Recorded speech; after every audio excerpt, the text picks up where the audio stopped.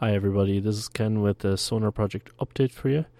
There are now 37 hours left as I speak to you. At this point in time, there's $7,193 raised. That's approximately 36% of the goal. And only 194 people have donated, which is less than ideal. So there is still plenty of potential out there for people to donate. So it's coming down to the wire now, folks. So if you have not donated already, please do so. And appreciated all the people who have donated in the last 24 hours and have contacted me. Be sure that your name is on the list for whenever I get my hands on some HPR swag. Alright, thank you very much. With that, I'll turn you back to today's show.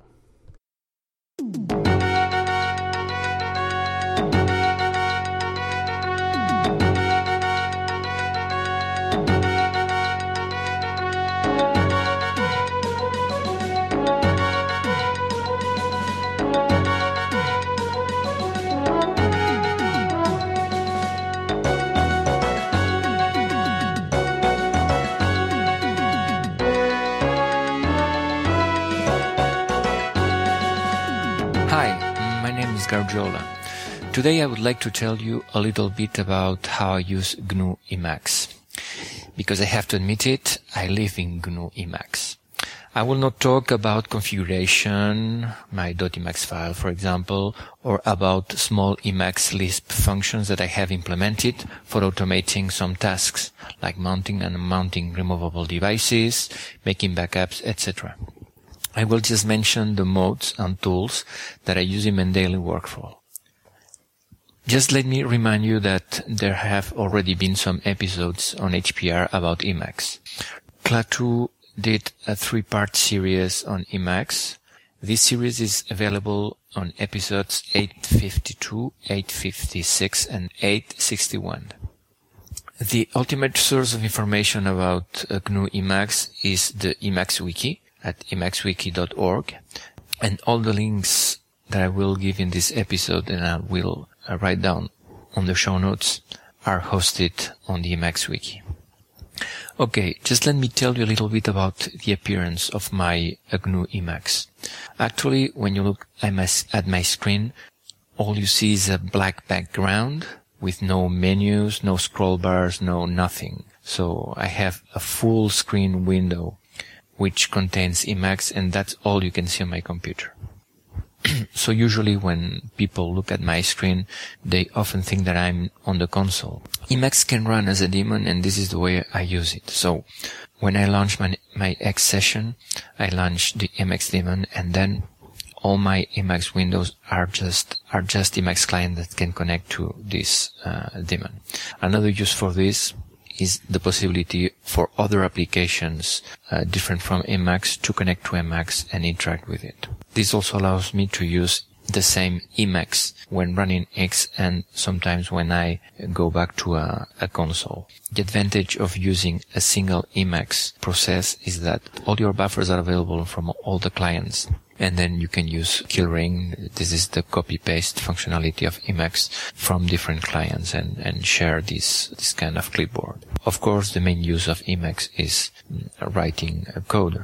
There are very useful modes for C++, for Python, for Lisp. There's even the possibility of using interactive interpreters from within Emacs. For example, if you're programming Python, you can run Python inside an Emacs buffer, so you can copy-paste the code from your Python file to the interpreter buffer.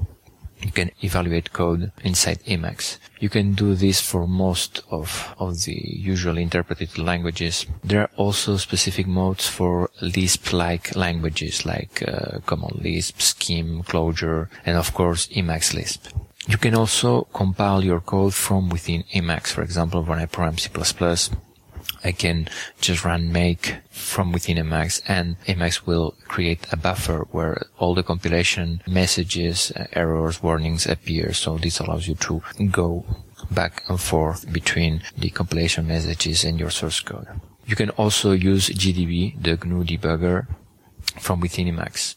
But since my programs don't have any bug, I don't use it. I also use Emacs to edit LaTeX. LaTeX is a well-known document preparation system which is very much used for scientific and technology documents. Emacs allows you to very easily edit LaTeX and compile and view the results from within Emacs. One of the main modes that I use in Emacs is the org mode that you can find at orgmode.org.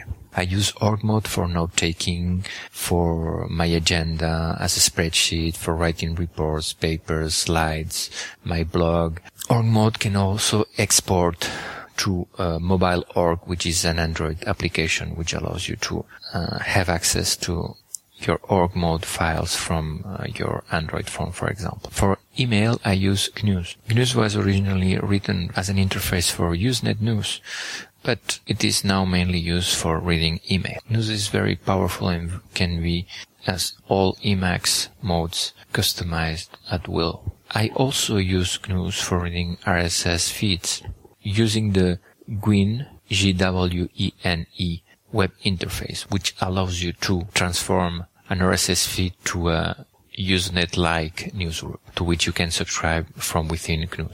One very cool thing with GNU is that you can use the remember function from org mode in order to store a link to an email message. For web browsing from within Emacs, I use W3M. Since W3M does not support JavaScript, when I need to go to websites which use JavaScript, I use another web browser which is called Conqueror. Conqueror doesn't run within Emacs.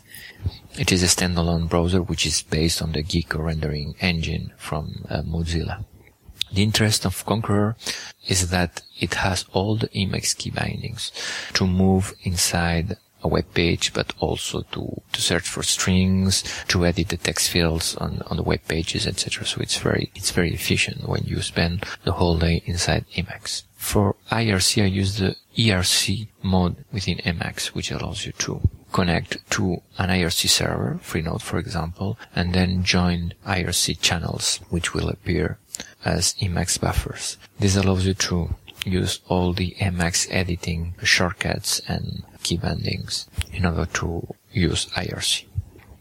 There are other small utilities that I use inside Emacs, like the info reader, which allows you to browse the info manuals. I also use the calendar mode, which allows you to browse the calendar with a couple of keystrokes. Emacs has by default what is called the scratch buffer, which is a buffer where you can evaluate Emacs expressions. So I use this buffer as a simple calculator.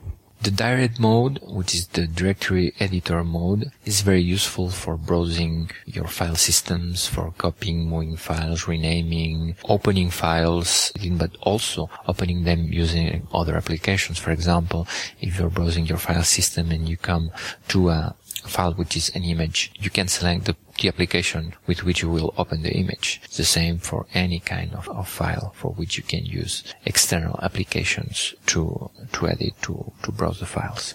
Another very useful mode is the doc view mode, which you can use in order to view PDF, PostScript files, even LibreOffice files from within Emacs. The approach of doc view is to use an external application to convert the native format, let's say PDF, PostScript, or open document format, to images and then display the images within Emacs. Finally, a very useful mode when you're programming, if you use version control, is the VC mode. VC for version control, which is a front end to a lot of different version control software systems like Git, Mercurial, CVS, SVN, etc.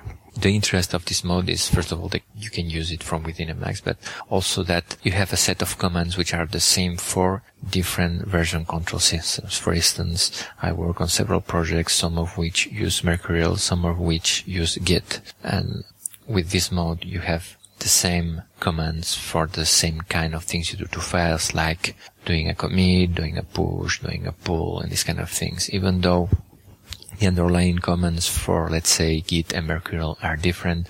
The VC mode allows you to have the same front end for both tools. As you can see, there are many things you can do with Emacs, and As I said at the beginning, I spend my whole day within Emacs, getting out of it only for very specific things and very limited amounts of time. Well, I hope you found all this interesting, and you will find all the links in the show notes, so don't hesitate to have a look at the Emacs wiki. And if you have any question or comment, don't hesitate to get in touch with me by email at garjola@garjola.net. That is garjola@garjola.net. Garjola is spelled Garjola. Thank you for listening. Bye-bye. You have been listening to Hacker Public Radio at hackerpublicradio.org. We are a community podcast network that releases shows every weekday, Monday through Friday. Today's show, like all our shows, was contributed by a HPR listener like yourself. If you ever considered recording a podcast, then visit our website to find out how easy it really is. Hacker Public Radio was founded by the Digital Dog Pound and the Infonomicon Computer Club. HPR is funded by the Binary Revolution at binrev.com. All BinRev projects are proudly sponsored by Lunar Pages. From shared hosting to custom private clouds, go to lunarpages.com for all your hosting needs.